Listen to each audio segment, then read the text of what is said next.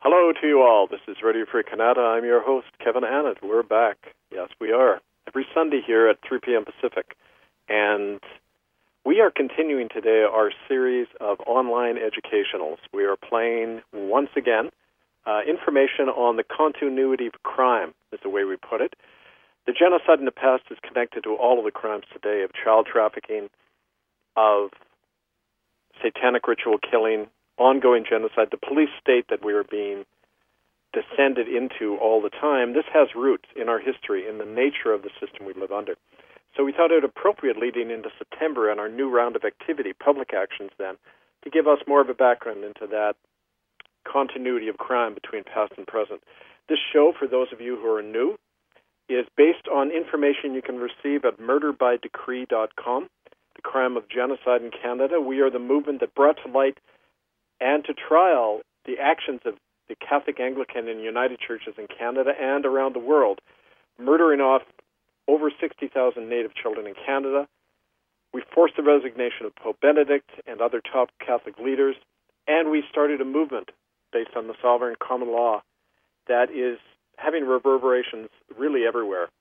And so we think it's appropriate today to look into some of the roots of how this all came about. We're going to listen to a show from last February where I was describing to listeners some of the roots of genocide in Canada and around the world, historic and political and other roots. And it's very appropriate because, and here's a few things to flag for today. There was a interesting little news item that came across the wires. If you folks remember our campaign to confront the child-killing missionary Junipero Serra, he was a Franciscan missionary in California who, in the 1700s, worked to death thousands of native, non-Catholic, of course, Indians. And there's statues of this bastard all over the place. And we picketed some of these statues, but some good souls in Sacramento, California have gone forward and done more. They poured blood all over the statue and written murderer on it. And it's very appropriate because the hypocrisy of the statue is it has an image of Sarah with his arm around a native child. Don't you think that's very nice? The ones he murdered, he's hugging. So to confront that hypocrisy, the folks poured blood on it. And, of course, you know, this kind of thing happens all over the place, this kind of hypocrisy. But for you Canadians who might feel smug, if any of you live in Vancouver, go down to the waterfront in New Westminster. You'll see a little plaque there to another killer called John Sheepshanks. Now, John Sheepshanks was the Anglican missionary who poked smallpox inoculations in the arms of the Chilcotin people in 1864 in central British Columbia, killed off over 90% of them in just a month. And then he got rewarded with a seat in the House of Lords. Now, I think it's time to go down and confront that monument. Any of you Vancouver folks who are listening, the hypocrisy and lies of the past continue the crimes of the present, so we have to confront them all the time.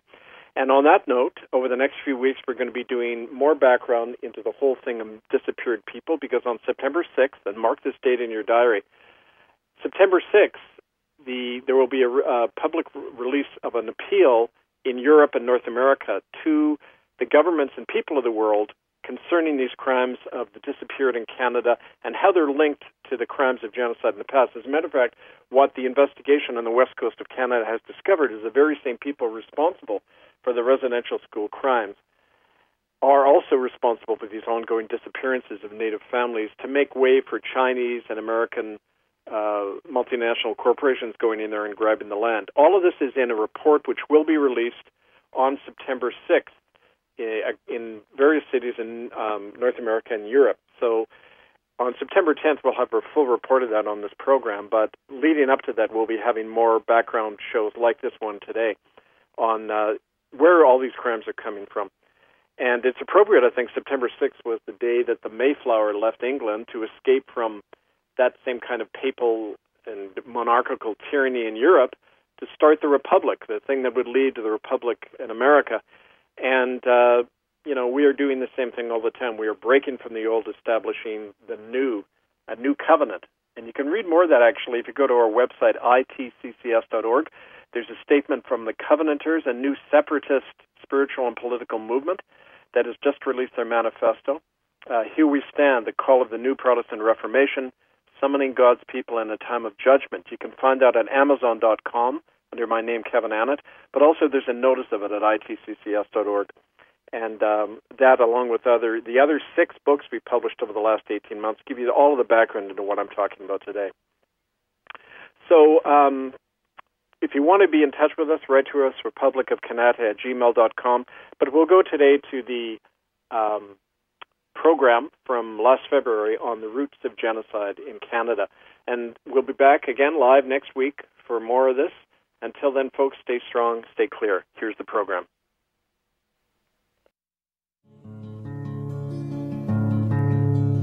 "2,000 years have passed and gone, many a hero too, but the dream of this poor carpenter remains in the hands of you, remains in the hands of you."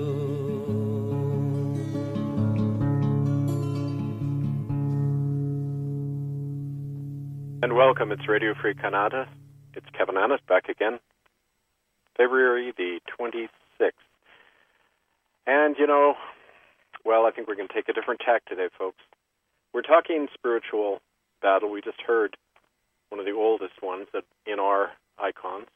And the title of today's show, Engaging in Defeating the Real Enemy, Criminal Churches and the Power Behind Them.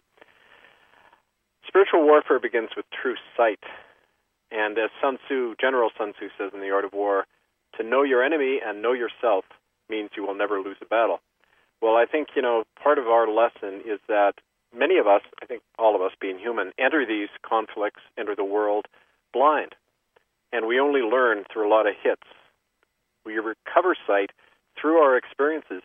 And at that point, we ignore our lessons to our own peril. And to me, that's the big question. How do you even begin these campaigns unless we can see clearly? And that doesn't come overnight. It comes through many long nights of suffering and lessons being learned. The key thing now, brothers and sisters, and what we're going to talk about today is how do we learn those lessons from history? How do we apply them today? How have we done that? Because we have won victories along the way. We have brought this oldest, most murderous corporation on the planet to heel. We brought them before a common law court. We did force a response. And that didn't require a lot of people. That required clarity and persistence. Let me share something with you, because part of the show today, we're going to play between quarter after and quarter two. We're going to continue in our lecture series, The Roots of Genocide, because it's very relevant to this. If we want to know where we came from and where this whole thing manifested, we have to know the history. So we're going to play that for half the show, and then I'll come on after that for more to share. But let me introduce this with a little passage from my book, Unrelenting, Between Sodom and Zion. You can get that at Amazon.com. It's the latest in the story of this whole struggle. It was an incident that happened with a fellow called Mark Angus, and this was in my church in Port Alberni. It's on page 166 of Unrelenting. Mark was a homeless man who came into the church and helped a lot. He got up. He was actually the first person ever to get up on a Sunday when I opened the pulpit for people's comments. Nothing happened at first, and then after a week or two, Mark finally got up and spoke. And he shared his struggle of what it meant to be an alcoholic, what it meant to lose his kids, just the bleakness of every day. And yet, the work we were doing, reaching out to the community, bringing in natives and poor people, and that really inspired him. And so Mark really attached himself to me like his life depended on it, which perhaps it did. And a week before, let me just read here from Unrelenting. A week before he died, Mark asked to see me, but he wouldn't meet in the church. We sat in a park where I always took my daughters.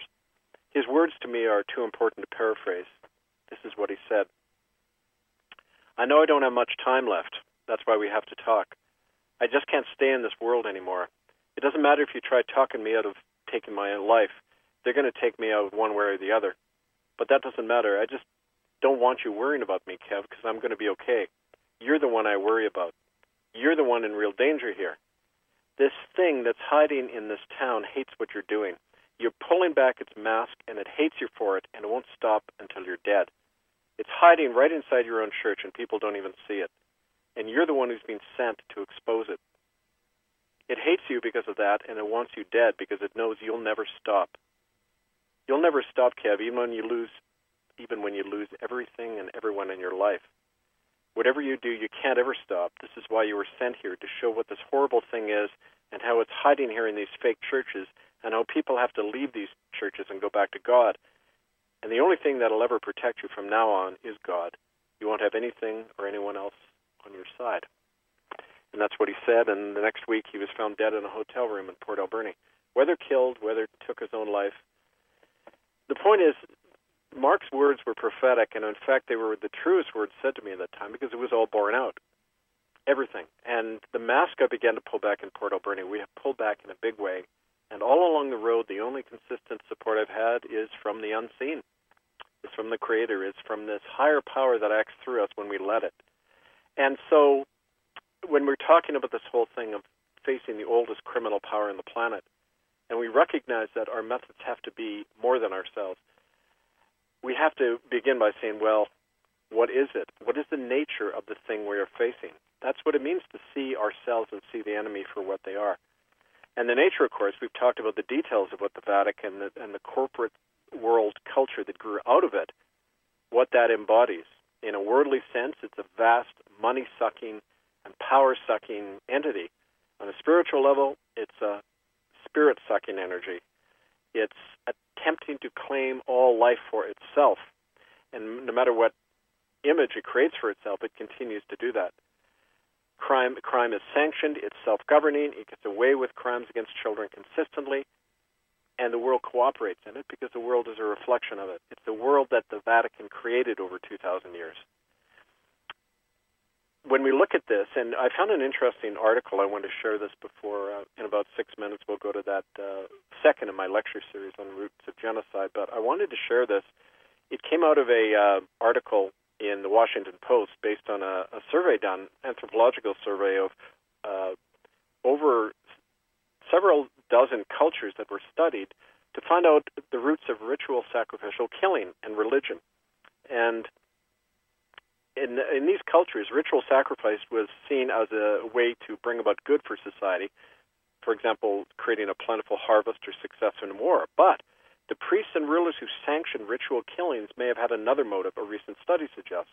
An analysis of more than 7 dozen cultures around the world revealed that the practice of human sacrifice tended to make societies less egalitarian and eventually give rise to strict class societies. In other words, ritual killings helped keep the powerful in power and everybody else in check. This study suggests a darker link between religion and the evolution of modern hierarchical societies in which ritual killings helped move society from small egalitarian groups into a stratified state societies we have today.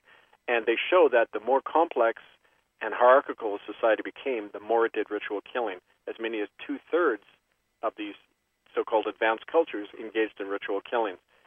So what we recognize is that what we're seeing now when we're talking about the Ninth Circle or these crimes in the residential schools or the human trafficking going on, it's just an extension of something that's been going on for many thousands of years. And the Vatican is the most blatant example of it. But it's really at every level, as we know. And one of the things that, of course, is difficult for us to break free from is all of our own conditioning about this. And as we've talked before in the show, the worst aspect is the way we have been taught to think vicariously. Now, not accidentally, the term vicar of Christ, Vicari Christi, which is the Pope's official title. A vicar or vicarious person is somebody who's taken the place of somebody else. Vicari Christi literally means the replacement of Christ. The Pope replaces Christ as the figure to worship. That's right there in black and white for people to see. But in a broader sense, we live vicariously by living through other people. We can't imagine we can do anything on our own. We have to get a judge or a politician or somebody else to do it. And sure enough, like Mark said, when he said you're only going to have God on your side with this, Kevin, it's been borne out. People do not hang around this campaign. They back off. They hang back and say, okay, you had a common law verdict. Let's see you arrest the Pope. Let's see you succeed in this, and then maybe I'll join up, Kev.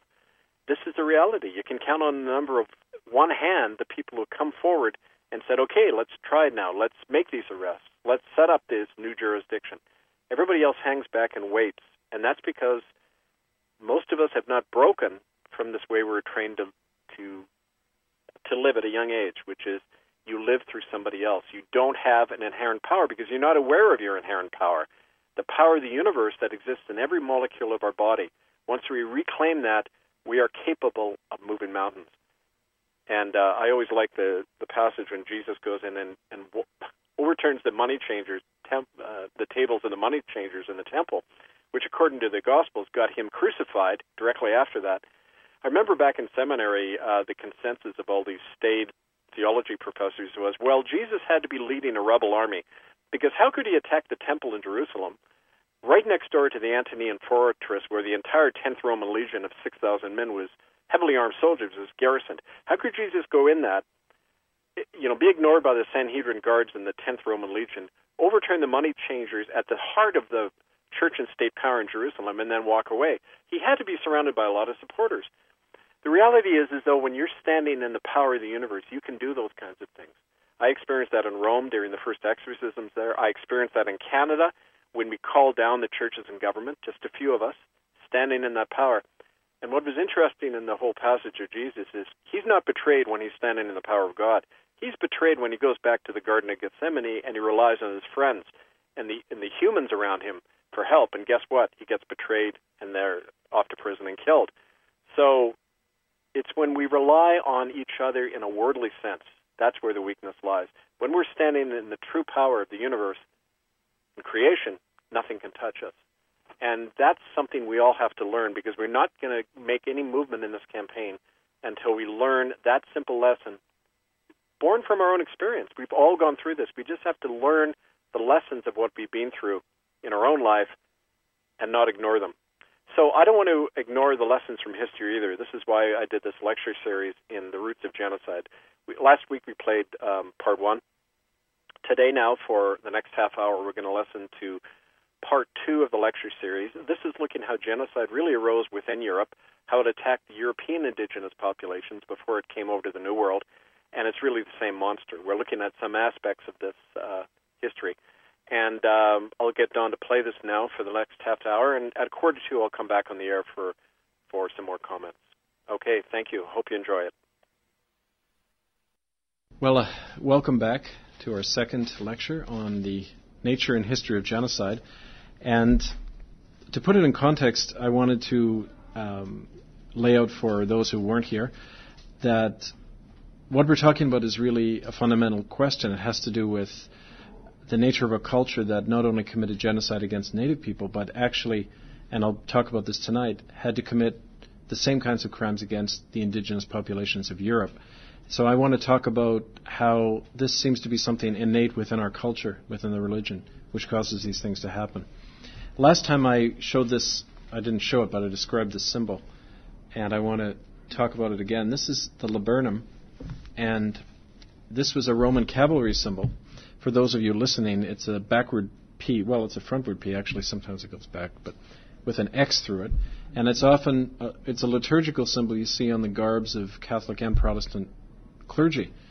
And this was actually a Roman cavalry symbol that was adopted wholesale by the Catholic Church and turned into a religious symbol. So for me, it's a symbol of how statified Christianity simply put a religious legitimation on war. And so what we describe as Christendom, that is Christianity allied with the state power, was a means by which that conquest of the world got a religious legitimation, and I want to talk about that tonight. But especially in how it began to play out in North America after about 1500. I want to start with a quote from Karl Marx in Volume 1 of Capital, where he says, quote, "The discovery of gold and silver in America, the extirpation, enslavement, and entombment in mines of the Aboriginal population, the beginning of the conquest and looting of the East Indies, the turning of Africa into a warren for the commercial hunting of black skins, all signaled the rosy dawn of the era of capitalist production. Thus, through these idyllic proceedings, did Christianity assert its divine right to conquer the world," unquote. So, besides this kind of ironic humor there, Karl Marx is describing how really the process of Christianizing the world and capitalizing the world were really one and the same in the minds of the Europeans. Behind this economic motive for profit that Marx describes, that guided a lot of the colonial conquest of the world, there also lay a religious imperative that I've described as Christendom, which required that all peoples of the earth either be made into Christians or exterminated. And in my first lecture, I described how and why Christendom arose as a lethal synthesis between the Roman state and a Christian church convinced of its own innate superiority. I'd like to summarize again the main points of what I talked about last time, especially since some of you are new, and to show how that whole philosophy was behind genocide. So these are the main points from last week's lecture. First of all, genocide is the systematic and calculated eradication of any group. It's really the philosophy that says we have to exterminate the stranger. The term genocide wasn't coined until 1944, but it was developed by Europeans, and as such was never understood as having emerged from within European society itself. When you look at the early writings on genocide, right after World War II, it was almost the assumption that this was something that was an aberration. But in fact, genocide is a system, I claim, that's unique to European society, having arisen from within Christianity and manifested fully once the Christian church merged with the Roman state and its descendants. Second point, the classical Greek philosophical foundations of Christianity, and especially the writings of Aristotle, were rooted in the belief that the powerful had the right and the duty to subdue and rule over the weak because of an innate moral superiority and the existence of natural hierarchies. So this philosophy of might makes right, combined with Christianity's universal desire to conquer all people, lay the basis for genocide in the modern world and continues to be present in a more unstated way in our culture. Thirdly, this new civil religion called Christendom, which came out of the ashes of the Roman Empire, fused the features of an imperial state with a formal institution of the Christian church. And what I talked about last time was the fact that what was actually created at the time of Constantine didn't really bear a lot of resemblance to the early Christian church. In fact, in the year 317, the church incorporated under Roman law, became a legal corporation in order to receive bequests and inheritances. And as such, as a legal corporation, became an arm of the state, and the church leaders trustees of a state-managed company. So the Catholic and Protestant churches that evolved from this corporation, if you like, have not only been tied to the whole project of the different European states of conquest, but they've been tied ideologically to those states as well, and I used the example last time of why no Christian church in North America dared to enact the nonviolent the teachings of Jesus and run a full-page ad in the New York Times with a picture of Saddam Hussein with the words under it, "Love your enemy." They wouldn't dare to do that because they'd lose their tax status. They might end up in jail for acting on the most basic Christian teaching of loving your enemy and turning the other cheek. So that tells you something about the nature of the modern churches and their relationship to the state. Fourth point is the so-called Age of Discovery, which we've been taught in school, began around 1500. When you look at it, it was actually an era of religious imperialism in which the whole philosophy of the superiority of Christianity fueled the genocide of many millions of non-Christian people, as we know. Now, when you examine it, this genocide was in reality a legal crusade against non-Christians, which was formally inaugurated in 1493 by a Vatican law called the Inter Caetera. The Inter Caetera sanctioned and required the conquest of all non-Christian peoples by Christian kings. It absolved, as happens in a crusade, it absolved all acts of murder and conquest done in the name of the church, and it declared that non-Christians had no rights or separate existence, since they occupied a legal condition called terra nullius, which in the law means the land of no one. That is, they were members of a non-existing species. And in other words, non-Christians were and remain non-existing people in the mind and laws of Christendom. That's a very important point. We'll come back to that. Fifth point was the conquest of the New World, in other words, was a religious crusade, a mission that outweighed all other legal and moral considerations. If it was simply an economic drive by the Spanish to get the gold or by the British and the French to get the furs and the fish, they wouldn't have absolved themselves so absolutely from all crimes done against indigenous people. To give you, it would be kind of like claiming that Hitler invaded, in a lot of countries in Europe simply to get the resources. We know that isn't true. We know that there was a whole philosophy of ethnic cleansing and anti-Semitism behind that. Well, what's hard for us to acknowledge is that as inheritors of a similar kind of empire, we weren't motivated by the same kind of racist ideology. In fact, we were, and that's what we're examining. The sixth point is, and this is kind of the main point I made last time, it was never the intent of Christendom to exterminate all Aboriginal people.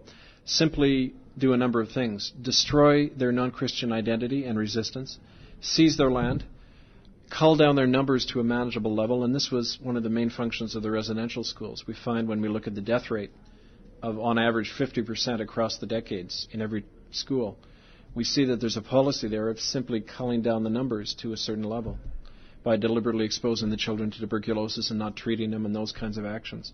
All of that is explainable when you look at it in the wider context. If you have the lone nut theory of the residential schools, it doesn't make any sense. You can't use that to explain how half the children died. So culling down the numbers, a very important aim of genocide. And finally, isolating and controlling the surviving remnant of the native people through special legislation and agencies like Indian residential schools and reserves. So the legal genocide that occurred took place according to an underlying script of Christian superior dominion, which simply doesn't recognize the right of non-Christians to resist Christianity. So that's what I went over last time. And tonight, I want to look a bit more at how it began to manifest in the New World, especially in Canada. The consequences of this religious imperialism are well known to many of us. Probably 50 million native people in the New World were exterminated, the largest mass murder in human history. Because the motive force behind this genocide was from the same religion that at the same time was preaching love and compassion, it's been really impossible for us and for history to see past the appearance of Christianity to the Christian reality. We cannot conceive that Adolf Hitler was capable of loving children, when in fact I'm sure he did love certain kinds of children and abhorred other kinds. Similarly, Christianity has accorded infinite value to those within its own circle, and yet violently condemned those outside the circle in the manner of genocide everywhere. There's two standards, and I mentioned this last time. There's a double standard, double moral standard at work for those within the circle and those outside it. Now, that double moral standard has to really be understood if the Christian basis of genocide in the New World is to be grasped. That genocide was driven by a religious creed, but as we know, it was also propelled by economic forces, which were transforming Europe around 1500 and inflicting much of the same suffering on the indigenous people of Europe, especially the traditional peasantry. Like an uncontrollable monster, the genocide doesn't just strike out at other peoples, but eventually ends up consuming itself. And it actually started historically within Europe. The most obvious examples of this genocide were, of course, during the witch hunting craze, where millions of men and women were murdered simply because their crime was to cling to pre-Christian traditions of healing and religious practice. Of course, the other major example was the consistent slaughter of Jews by European Christianity, which of course didn't originate with Hitler. Hitler was really enacting a lot of the laws that the churches had first brought in as early as 285 AD, which separated Christians and Jews from marriage and from living together. The extermination of dissenting Christians like the Cathars by the Vatican in the 13th century, when you look at those crusades done within Europe, it bore exactly the same legal justification and belief system which was displayed by missionaries in the New World. An attitude which is typified by this example. The Catholic Bishop of Toulouse, Jacques Béziers, in the year 1315, was asked whether all of the town's inhabitants should be condemned simply because of the presence of Cathars among them. And Béziers replied, quote, "Kill them all, God will know his own." That's played out, there's a modern, I saw a T-shirt of a mercenary in Africa, and it said, "Kill them all, God will sort them out." I mean, that ideology has come into the present time. And yet even these Christian imperialists could appreciate how this system of internal genocide was actually destroying the foundations of their own society. Thomas More, the Chancellor of England, who burned a number of heretics in his day, wrote in 1521 about how the growth of European capitalism was destroying many English farmers and driving them off their land because of the enclosure of the common land by wealthy English landowners in order to grow wool for export markets. And he wrote in his book Utopia, "You noblemen and gentlemen, and even abbots and holy men, leave no ground for the tillers, for you enclose all into pastures for your sheep. The husbandmen are thrust out on their own, or else into crime and fraud, for by violent oppression, by one means or another, they must depart away, the poor wretched souls, men, women, fatherless children, woeful mothers with their young babes, as their household becomes small in substance and their suffering much in number. And when they wander abroad till spent, what else can they do but steal and then be hanged, or else go about begging?"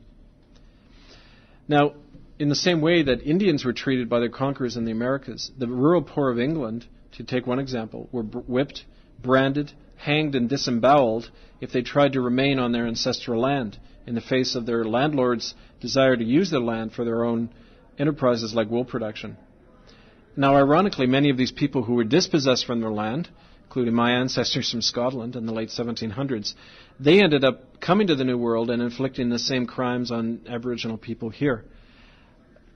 For example, one of the most numerous groups of people that came to New France when the French were settling that in the 1600s, a lot of them, when you look at it, came from the western provinces in France, which had been the seat of a lot of peasant discontent, peasant uprisings and rebellions, and many of these people were simply shipped over to the New World.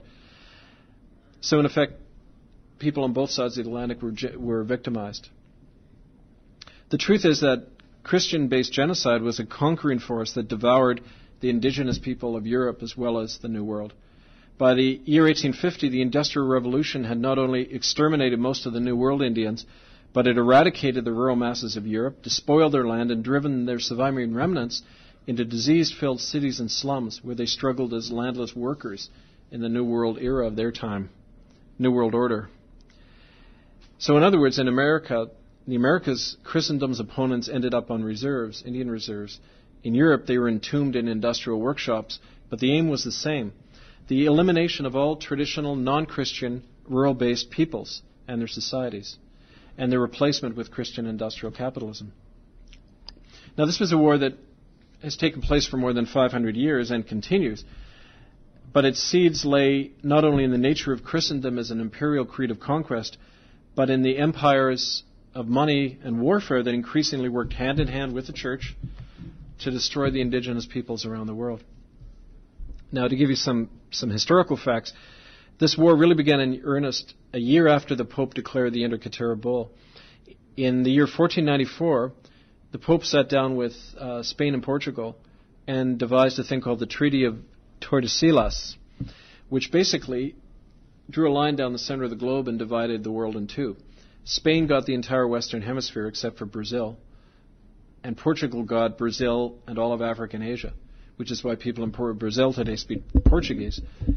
But in effect, the Pope said, you have those two spheres of influence and you can't interfere in others, with one another. Now, the Protestant nations, of course, weren't part of that. They were tended to be pushed to the periphery in the north, although that changed because Spain, as a semi-feudal power, couldn't really withstand the growing industrial might of the Dutch and the English and the French. I don't think the indigenous people of those areas knew at the time that this aging fellow on a papal throne had just given away all their lands. But as one comic has said, Christianity means never having to say you're sorry. And he said in relation to at least the era of colonialism. But this Treaty of Tordesillas opened the floodgate for European expansionism.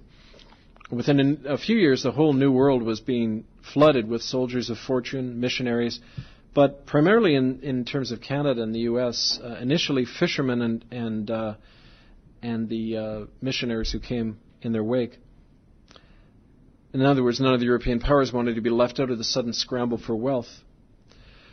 Spain, of course, at the time was the superpower of the day and dominated the main rape of the New World through the attack in Central America on the Mayan and Aztec people. Within 50 years of Columbus's landfall in the Caribbean, over 1 million Indians had died. The Arawaks, the Caribs, the Tainos were dead from disease, smallpox, war, or being worked to death in the gold mines of the Dominican Republic. Marginal powers like England were forced north into the nevertheless very rich fishing grounds of the Grand Banks. Jean Cabot, who first landed there in the late 1490s, said, quote, "The cod are so numerous that we have only to lower our baskets into the waters to have them filled." So it is plentiful in resources, and this was one of the things that attracted the Europeans so quickly. Now, Cabot had been granted a charter by King Henry VII, which is very similar to the Inter Caetera, to, quote, "occupy, possess, and subdue these people as our vassals." And yet in the Northern Americas, this effort, where we live now, this effort went very slowly at first. While the Spanish had pretty much eradicated the Aztec and Mayan by 1600, the Europeans had barely a foothold in Canada and what would become the U.S. by that time.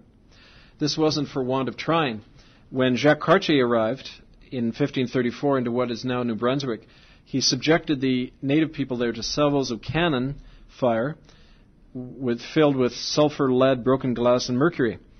And then he demanded of the survivors that they trade with him. And according to Cartier, quote, "They bartered all that they had, and they all went back to their homes without anything on them." So it's kind of ironic that Cartier would then comment on these people and calling them savage. He said, "These people can be called savage, for they must be the poorest people on earth.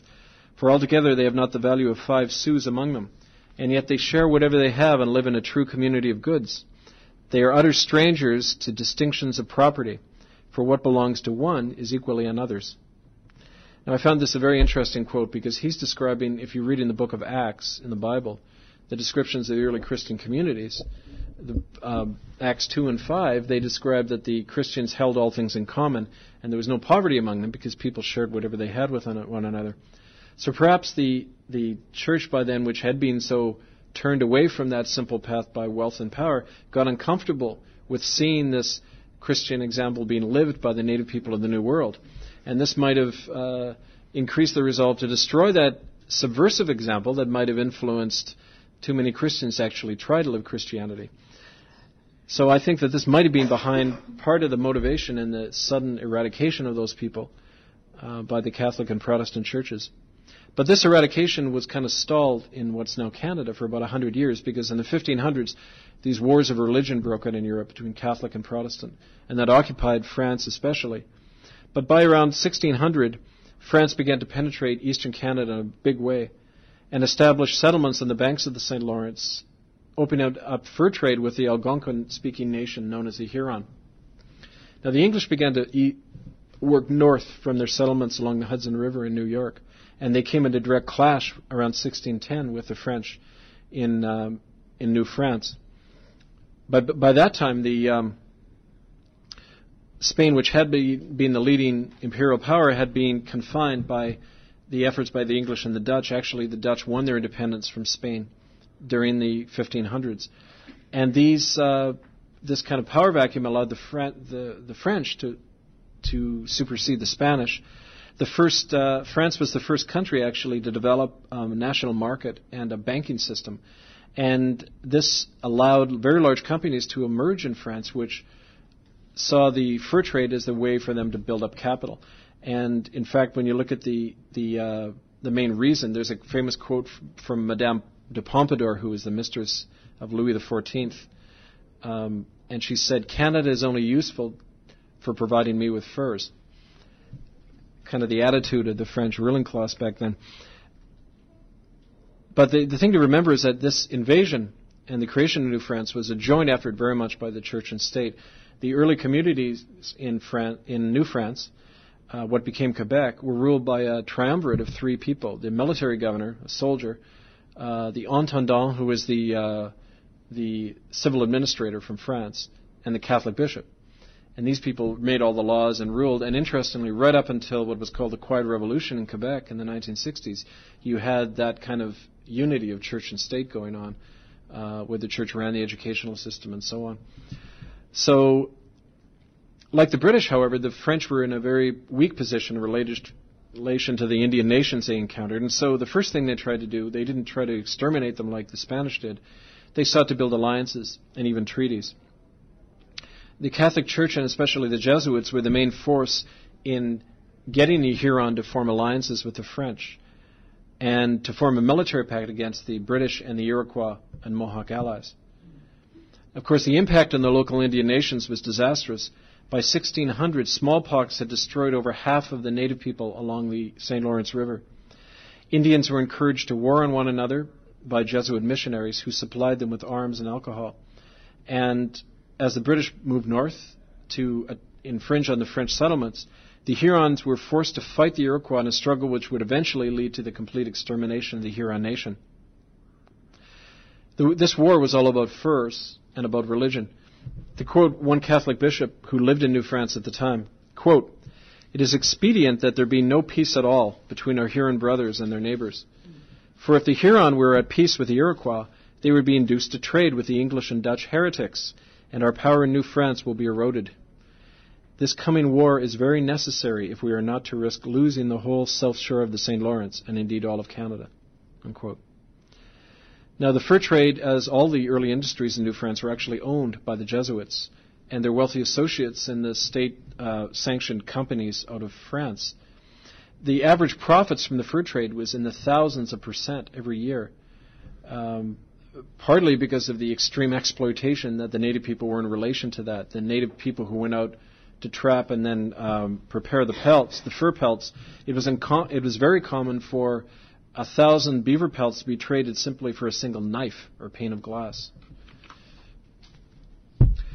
Now, the missionary efforts of we learned in school about, Father Jean Brébeuf and the Jesuit missionaries.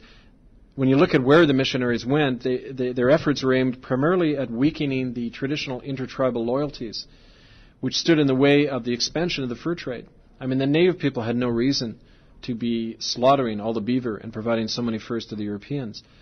Only by breaking the traditional tribal loyalties and alliances could that fur trade happen, and that was the main purpose of the Jesuit missionaries, to do that. The divisions and conflict caused by the conversion of native people fatally weakened the Huron nation.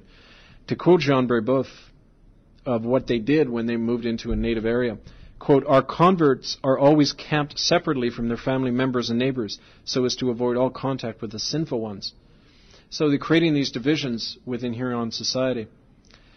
By 1650, warfare and smallpox had nearly annihilated all the Huron, as well as many of the victorious Iroquois as well. On average, nearly 2/3 of all Indian people who had any contact with Europeans died of smallpox in this period. The remnant survivors were invariably expelled and driven west in a genocidal practice termed by Jean Brébeuf himself as, quote, this famous quote, "What is required for the faith and fur trade." Two go hand in hand, you see. Now, these essential features and methods of European genocide remained intact throughout the entire history of Christian contact with the Indian nations of Canada. Only the tactics varied. And this became apparent when you look at the difference between the British and the French and their relationship to native people. The French tended to use church-led trade and military alliances to conquer the Indian lands, but the British had a different method. They created an aura of pseudo-legal treaties where they would sit down and actually pretend to acknowledge the native nation as equal partners. The most blatant example of this was the Royal Proclamation of 1763, which was it's often cited by native nations today, and it was supposed to be used to indicate that George III had recognized Aboriginal title. But what's not described is that whenever those treaties were signed, there was a preamble which said all land is invested in the British Crown. So in effect, and still to this day, the assumption in all treaty makings is that, well, this is still Crown land. So the British gave themselves a kind of a notwithstanding clause that you get in the Canadian Charter of Rights and Freedoms. Yeah, we can sign these treaties, but of course you know that ultimately the Crown owns all the land. And thereby nullifying any attempt by native people later to claim the land for themselves. So this big lie has continued to characterize land claims negotiations in Canada today, which is, especially in BC, why native sovereigntists say that they aren't entering the treaty process because it's a big scam. Well, you can see the scam started long ago. It didn't just start with Pierre Trudeau. So while pretending to value the Iroquois and other Indian nations as equal partners, the British, in fact, began conducting biological warfare and slavery among East Coast Indian people. British General Amherst, who has an entire Nova Scotian city named after him, Amherst, Nova Scotia, pioneered the spreading of blankets infected with smallpox among the Mi'kmaq Indians, and a practice he recorded in his personal journal because he obviously lacked any fear of retribution for his actions. In 1749, the Nova Scotia legislature passed this thing, which is a scalping proclamation.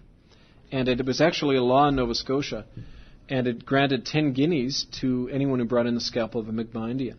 And in a addendum to this in 1763, it said that if you brought in the scalp of a woman or a child, you got 5 guineas. So this was an actual law on the books. And Ray was saying that he doesn't know if the law has actually been revoked yet. But that's something worth looking at. A lot of these laws, are actually still on the books, which tells you something right there. Now, Indian slavery in Canada isn't really known that much, but it was actually officially instituted by both the British and the French during the fur trade wars of the 1600s and continued right up into the early 1800s. So widespread was the practice that as late as 1761, over 1/10 of all the burials in Montreal were those of Indian slaves. These slaves were called panis, P-A-N-I-S, in French. It comes from the word for the Pawnee Indians, who had faced a similar fate in the United States. Indian slaves ranked on the same social scale as Negro slaves, who were imported into New France in 1606 and used by both the French and the British as both field workers, domestic slaves, and in construction. Much of Halifax was actually built on slave labor, and regular slave auctions were held in Halifax in the marketplace and in Montreal until 1818, when the British began to reverse their policy of slavery. So that little brief introduction to the contact of the British and the French in Canada with the Indian nations indicates not only how consistent has been the genocidal aim of destroying non-Christian Indians, but it also shows how intimately connected the church and the state have been from the beginning in this operation. And that's important in terms of today when you hear talk in the media of, that there were somehow different actors in the residential schools, that the churches weren't really to blame, the government set it up. In practice, there was no separation of church and state in Canada. That idea is a Republican notion that never took place and really took hold in Canada. It may have south of the border, but in Canada, the feudal empire, which is based on Christendom, was never overthrown here. There was an attempt in 1837 to do that in Upper and Lower Canada, which was defeated, and the feudal system reestablished itself. And so when that feudal state has simply evolved and never actually been done away with, naturally the same systems and ideologies are going to stay intact. Systems like a state-appointed judiciary in Canada, the existence of a non-representative officer like the Governor-General, who is not answerable to anybody in Canada, just to the British Crown. Those are colonial features that still stay intact. And in fact, the best example I can think of is here in BC, where it really was the frontier and the colonial system was never really changed. The Attorney General, which is representative of the party in power, is the person still to this day who tells the police who to lay criminal charges against. The police don't have any autonomy in BC.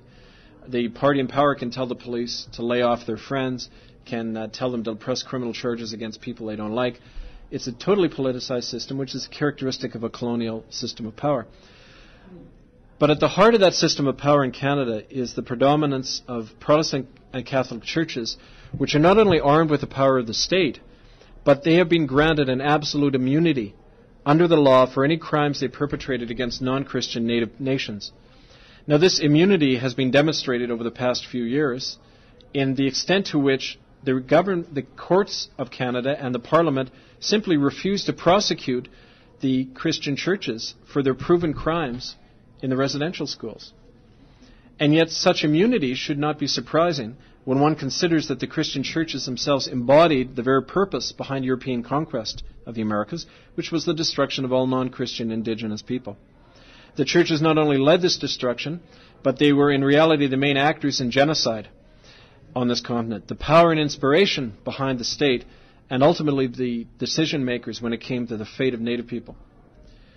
So just as anti-Semitism and racial eugenics was the legitimating ideology and the fuel behind Nazism, so too was Christian superior dominion, the idea behind genocide in the New World. That may be a hard fact for Canadians to accept, but it is inevitable when you look at the evidence. And the details of how and why this occurred in Canada among the different regions and the different Indian nations is going to be the topic of the lectures in the future. Thank you. And we're back. That was part 2 of a lecture series I gave actually 15 long years ago now, in 2002, at the Canadian Auto Workers Hall in New Westminster, British Columbia. And I got some emails in the course of that series just now, that lecture that you were hearing.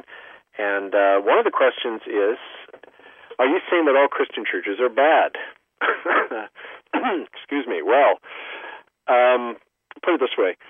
What people call themselves and what they do are often two different things, but we know that the corporate institution, and I make a distinction between a congregation, a small group of people reading the Bible, following their own religious practice, not hurting anybody, that's different than what these churches represent, because what you know is the Anglican, the United, the Catholic churches, etc., they're incorporated bodies. They are trustee officers. The ones who run those churches are trustees of the state. And they are corporate bodies, not answerable even to their own members. And, you know, I experienced that very directly and personally when I was thrown out of the church without any due process. And my local congregation were told they couldn't do anything about it. It was in the hands of the higher-ups, the Presbyterian conference officials. So that's an example of what we're dealing with. No, I mean, when you look in the Bible, there's no church hierarchy ever recommended there. The Bible doesn't mention popes, doesn't mention bishops, doesn't mention ecclesiastical authority. It just talks about local congregations of Christians meeting, led by what are called presbyters and elders. You know, local elders, local pastors who help the people in that, but no hierarchy at all. So I would say if you're going to be a Christian, follow that biblical model. Forget about bishops, forget about corporate institutions. Now, don't forget, too, in the course of this lecture series, when I'm talking about Christianity, we're now talking about how Christianity has evolved into a global corporatocracy. So before, genocide used the ideology of Christianity to conquer people. That same ideology now has morphed into a corporate worldview. So before, you weren't allowed to stay outside the Christian faith. Now you're not allowed to stay outside corporate capitalism. If you try it, you're stomped on in a big way. So it's the same system at work under a different label. And that's why we have to be careful about the labels and the appearance of any politician, any church leader, no matter what they call themselves. And I'm reminded that of these days of when some people are going all gaga over Donald Trump, the CEO of America, you know, and how he's somehow going to bring in the new age.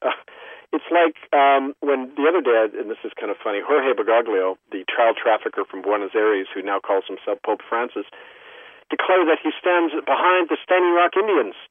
Well, how do you do that and also support Junipero Serra, the Franciscan missionary, who killed off thousands of Indians? You see, every politician, whether secular or religious, wear two masks. And I think we should follow the advice in the Psalms, Book of Psalms. It says, put not your trust in princes.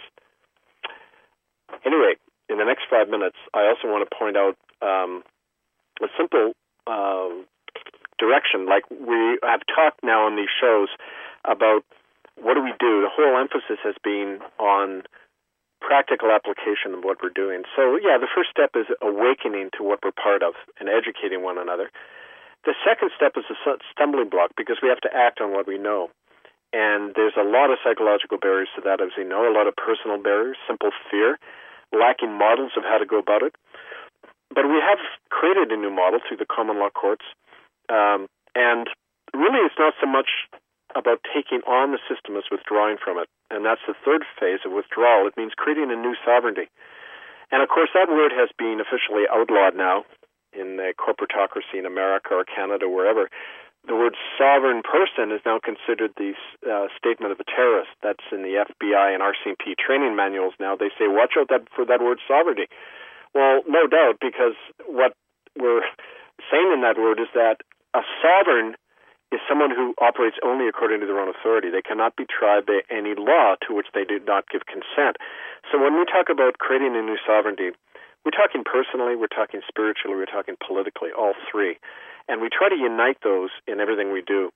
And that's, again, of these educational shows, that's what we're trying to get through to people all the time, that in your local community, when you take action, let's say you pull a group of people together to talk about the local degree of child abuse and child trafficking going on, as people in various places in Ontario are trying to do now. What you have to do is you have to recognize you can't look to anybody but yourself. And that means you rely on each other. You hold your local assemblies. You do it consistently. You know, there's an old saying, if you do something once or twice or 10 times, it doesn't have any impact in the long run. You got to do it over and over and over. You got to have a new priority in your life and do this every day of your life and not dabble in it. And, you know, it's a sad fact that when people have options in their life, when they still have a home, when they still have a job, when they still have a family, that comes first. It doesn't matter if there's somebody dying outside your door or the society is becoming a police state. That's not as important as our own immediate life. That's part of being human, unfortunately. That psychology, that insular psychology. And it's usually only the people who've had it all stripped away who then have to say, okay, now we have to do something different. And frankly, those are the people I work with. Those are the ones who, like me, have gone through that fire, have come out the other end, and we recognize our own power, our own immortality, if you like, that we cannot be touched when we're standing in that power. And so, you know, what we recognize is that not everybody can do that. There's only kind of a vanguard of people who've been through that. But like Sun Tzu says in The Art of War, you don't appeal to a majority, because in any army, in any battle, you have to reflect the weakness of the weakest element. And so you don't operate according to majorities. That's fatal in battle. You are operating according to seasoned veterans. And those are the ones we try to reach out and unite and educate and organize through this program. The rest we try to bring along, but the reality is there's not a lot of us leading this fight. But that's all right, because you don't need a lot. We didn't need very many people to turn this whole issue around of exposing genocide in Canada, and the repercussions are constant. I've been getting emails and calls over the last little while from people who, for the first time in years now, are helping to identify the mass grave sites again. People are coming forward now. I got a call from a woman the other day who said she knows the mine shaft where these children were taken on buses, poisoned with arsenic, and then dumped down. And I won't say where that is, but it would happen in Canada. We have eyewitnesses to that. These people are coming forward now because they're encouraged. So I want to just leave it on that in the last minute. Remind people, go to murderbydecree.com, itccs.org. Write to us, republicofcanada@gmail.com. Next week, we'll be having more on this theme, but also part 3 in our lecture series, The Roots of Genocide. And please keep writing to us, republicofcanada@gmail.com. And we're not only taking up on the ideas you put forward for programs, but we're actually helping to unite you and organize groups, starting small, but that's the seed of the new society. So I want to thank you all for tuning in again. We'll be on there again next week, of course, 3 p.m. Pacific, 6 p.m. Eastern at bbsradio.com/Radio Free Canada. We're also broadcasting Radio Free Anglia in the British Isles now at 11 a.m. Pacific, 2 p.m. Eastern, and 7 p.m. Greenwich time every Sunday. So please tune into that on the Freedom Talk Radio Scotland network. It's been an honor once again, and it's been fun. And don't forget to get Unrelenting, Murder by Decree, and the other books at Amazon.com. Just put my name in, and you'll see them. So until next week, brothers and sisters, stay strong, stay clear. We'll talk to you then. Thank you.